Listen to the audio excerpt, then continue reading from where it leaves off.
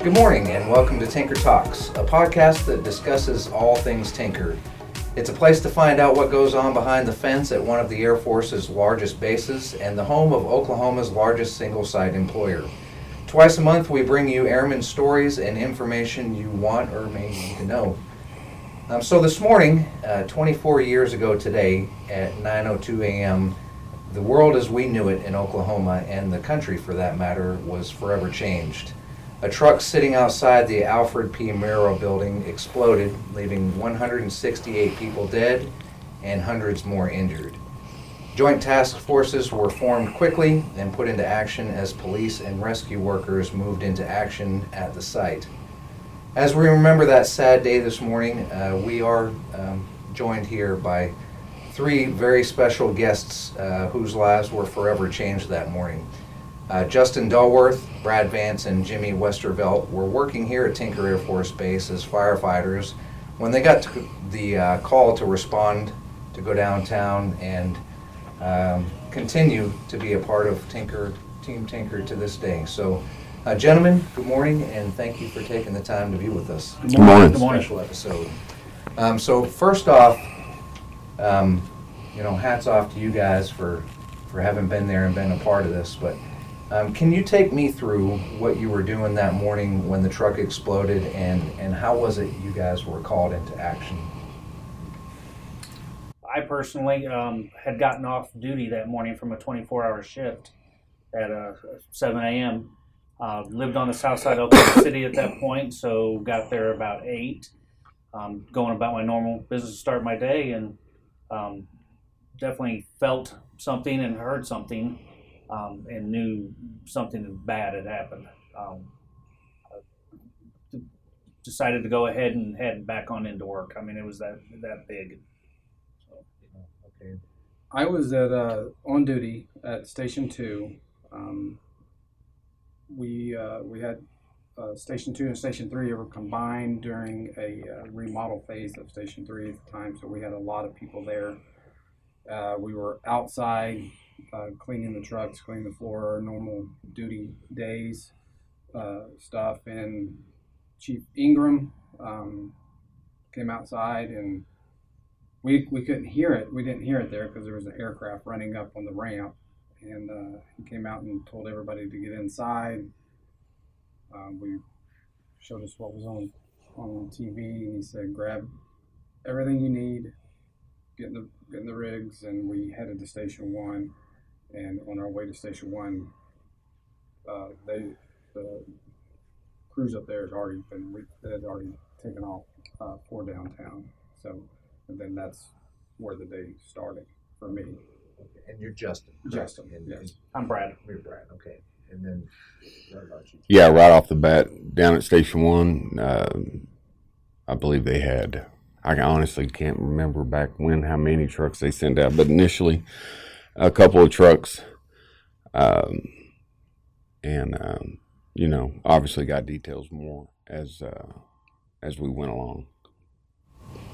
So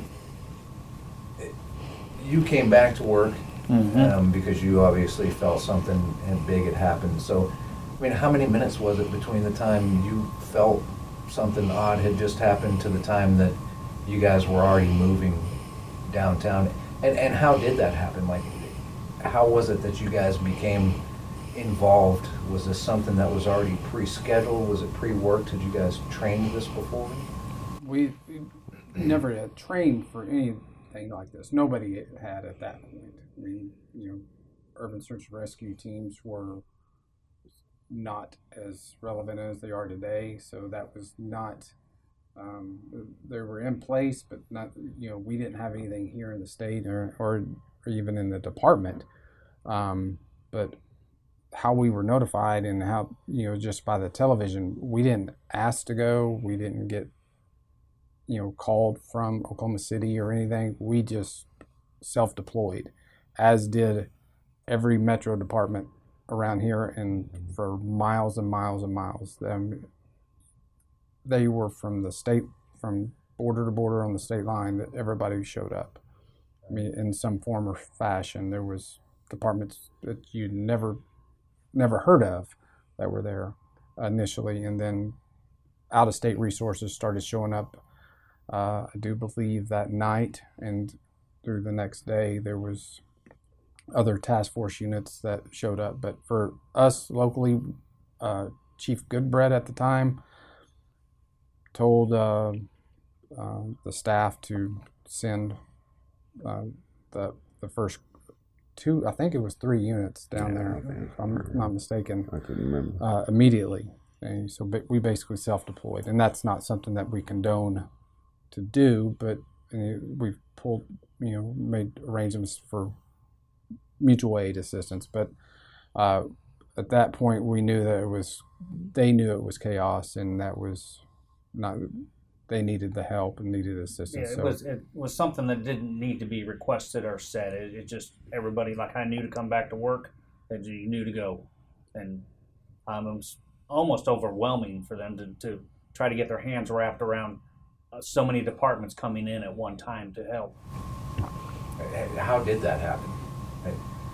So what happens? You guys all get down there, and how many from Tinker went that time? I mean, you guys are the last 3 here. So 3 trucks. That would be initially about a 12-man crew. Yes. Yeah. Okay, so I'm sure you have and we some still had chief to cover officers. this base. I mean, so we had to leave some of our assets behind.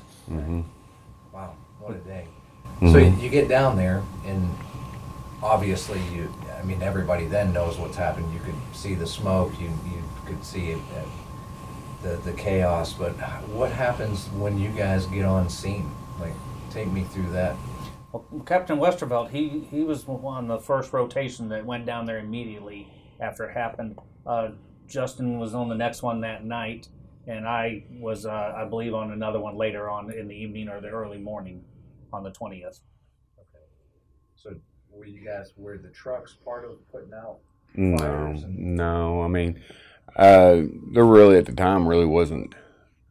I mean, there's a handful of spot fires, automobiles here and there, but 100% of it went into recovery, rescue, and you just basically had your leaders, your captains at the time, your station chiefs at the time, basically form plan once we got on scene. Tried to coordinate as much as they could with their command system, but like they said, it was pretty much a chaos situation. I thought they did great after you sit back and look at with the amount of resources that were available right off the bat. I don't think anybody can plan for such a mass chaos incident. I mean, we train, I don't know, monthly, just say monthly on stuff like this here on Tinker, but until it happens. And then, you form a plan and, you set out to achieve it, of course. So That incident changed how departments nationwide react and handle situations like that and prepare, because nothing had ever, of that size had happened before. Right. So how long did you guys stay down there and work through search and rescue? My first rotation, I was telling the guys I really couldn't. There's a lot of stuff that just hits me. The timelines are kind of rusty, but I want to say that I'm pretty sure I stayed almost a 72 hour, and it might have been a 48, but somewhere in that area. Then that's when our leadership came up with a rotation, and I asked y'all the other day, 12 we hours, went to 12 hours. about 12-hour shifts. But the initial 2-3 days, it was everybody, like I said before, I remember sleeping on a church step across from the building with Justin, just trying to catch sleep where you can. And then they started to get a little handle on setting up crews and such and rotations, so to not have fatigue and stuff like that. Right? Were you guys able to eat? I'm guessing Yes. Get a little bit of water in you. I do believe. I mean, everybody knows the Oklahoma standard, but that's where it was. That's where it was established. I mean, there had been tornadoes before that, obviously, but this is where the Oklahoma standard started. There was more food and drinks and equipment. Anything you needed was available for everybody that was on scene. I mean, I mean, yeah. From phones to, yes. I mean, cell phone service, obviously back then in '95, I mean, almost was kind of new. It You know, I was, mean, yeah. the pagers were going out of, you know, but, you know, we had, and of course, I don't know the carrier, but, you know, they were, I mean, your phone ain't working, here's a new one. Yeah, You know, I it mean, was, it's just, it was exactly the way it was. Yeah. You need gloves, you need anything. And there were Anything. hardware stores that were just bringing semis Yeah. of stuff down There there. was, there No was accountability. the parking garage at the Southwestern Bell building was Mhm. basically a department store Mhm. of equipment, food, anything you needed. I mean, you name it, you could get it, and you had no need for anything. So. Yeah, and that was another thing. You know, they sit there and you might ask for a pair of gloves, and at the end of the day, before you even finish that, you got 3 pairs. You know, it's just you didn't ask for it, but that's just kind of generosity. And like he said, the Oklahoma standard. First couple of days, and the cell phones were nice just because you wanted to be able to Mhm. call your family members really quick and say, Mhm. I'm okay, this is what's going on, because there was no other way to contact anybody. Well, a lot of times we left our stuff. You know, a lot of the guys left their stuff to get down there. You know, that's just part of being on a response team. How were your families during this time? I mean, were they pretty concerned? Were they trying to get down? And Oh, my see wife, you? because when I left the apartment that morning, you know, when we got sent down, she hadn't heard from me for probably a day and a half. And when you finally got a hold of a cell phone to call and say, hey, I'm okay. I mean, that was my fiance then, but now my wife. Yeah, I remember breaking into tears and crying. Yeah. When you guys, now, obviously when you're down there and you're right in the thick of all this and probably not an awful lot of time to think too much about what's happening, but looking back on it, I mean, how much does it mean to you to see a community, Tinker and all of Oklahoma community come together like that, even between departments and firefighters and just local civilians? I was pretty amazed. I was active duty Air Force at the time, a firefighter, but not from this state.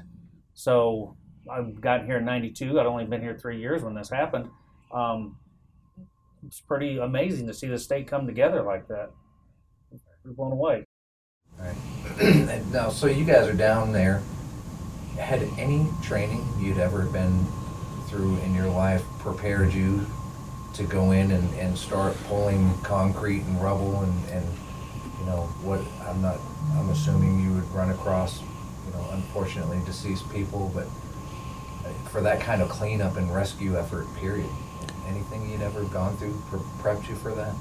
For Tinker, we had not done anything like that. I mean, that's not something that we had prepped ourselves for. Besides, you know, some, you know, search of a facility, but this was not a facility. This was, you know, a war zone. You know, rubble. I mean, that's just not the typical search that we would do, but we try to, you know, employ that as much as possible of searching certain areas in grid fashion, just to help clear certain areas. So, but no, there was nothing that we had done up to that point to prepare us.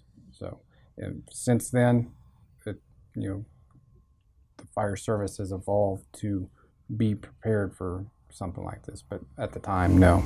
How is the training changed now? What do you guys do now on Tinker, and are you now involved with off-base coordinated training?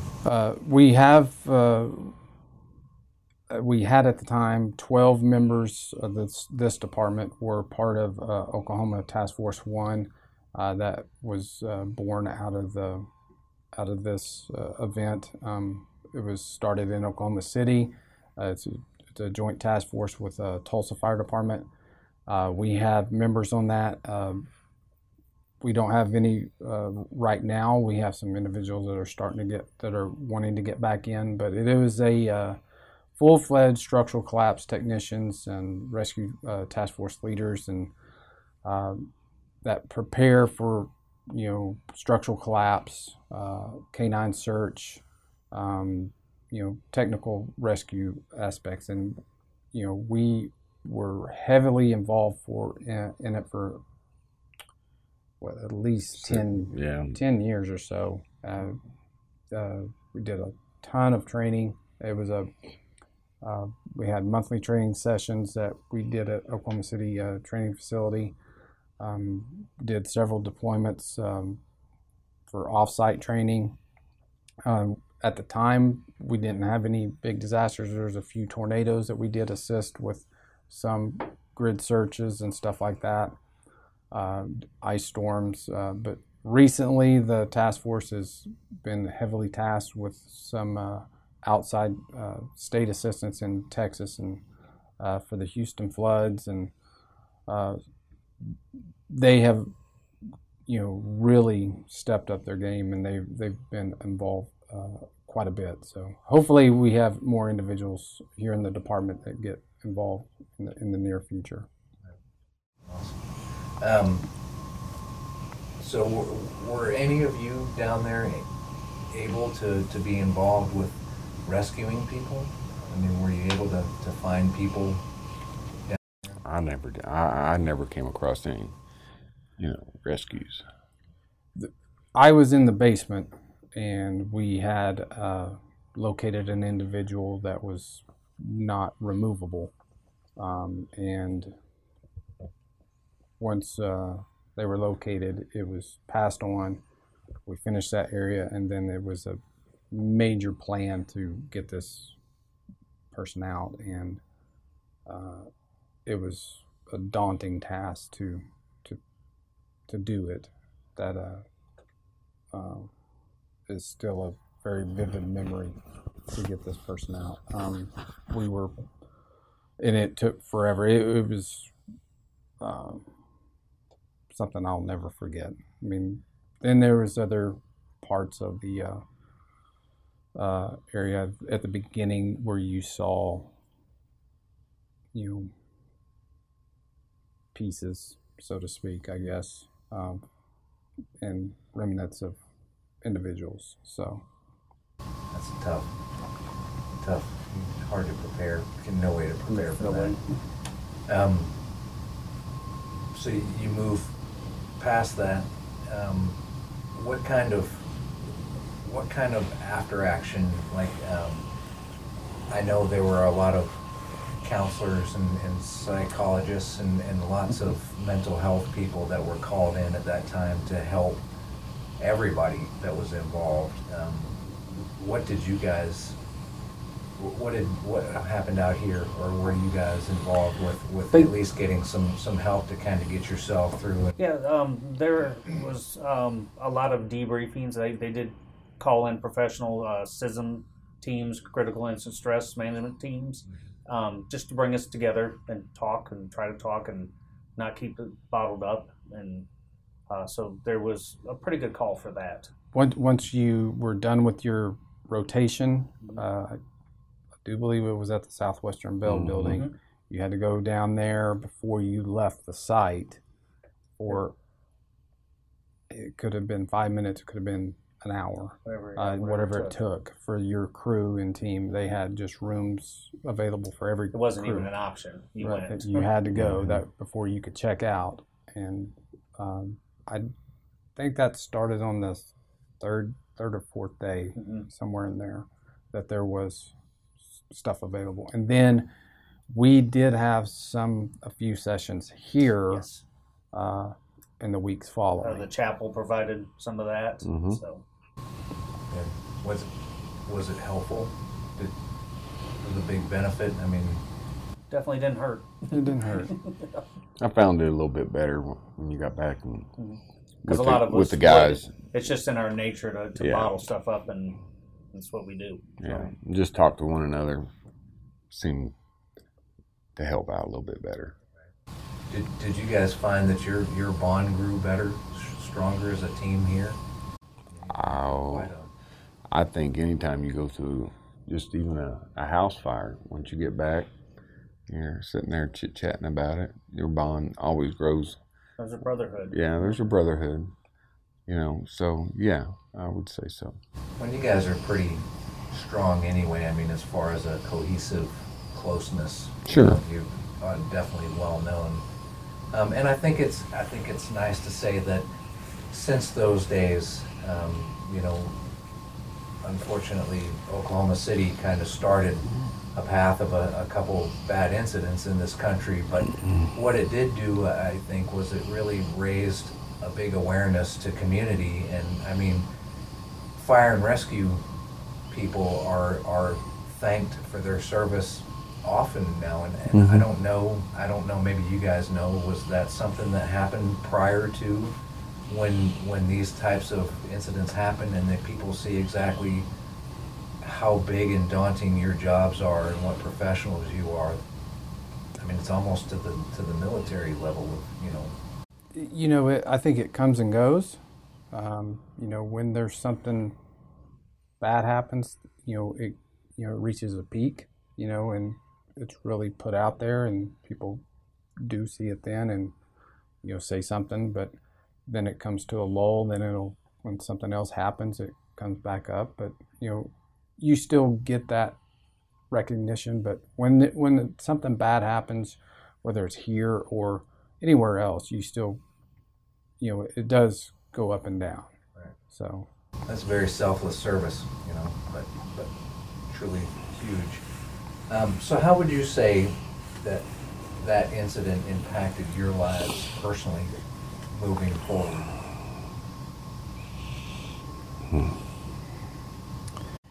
For me, I mean, it's, it is a career event, and it is,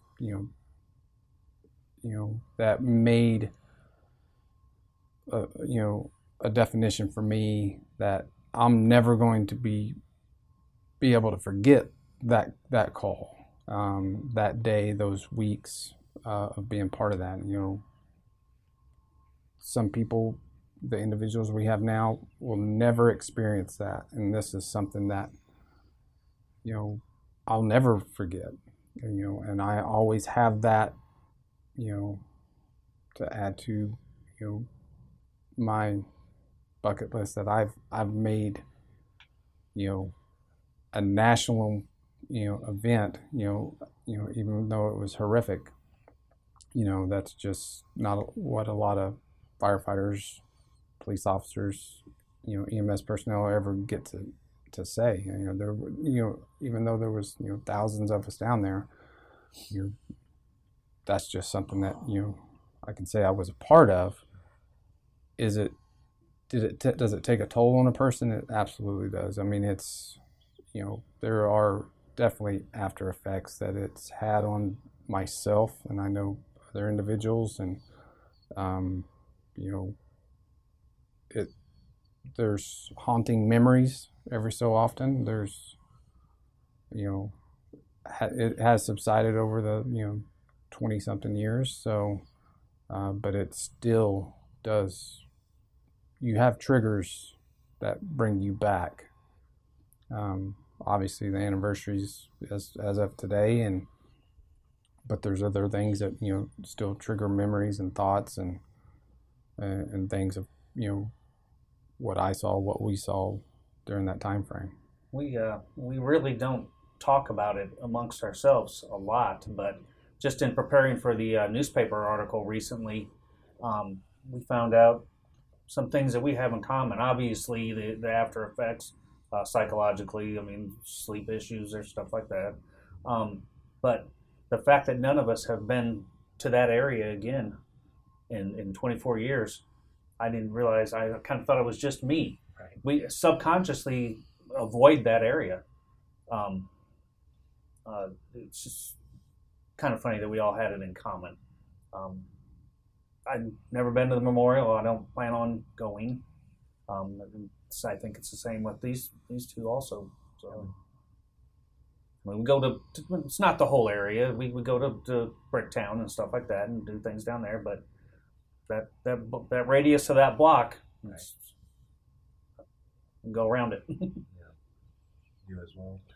Most definitely. I mean, it's it's one of those things where we all have kids, and we want them to be able to understand and learn the history of what had actually happened. And I myself, I both mine have been down there, but as far as me, I just choose not to. It's no disrespect to anybody. It's just something that I'm not ready yet.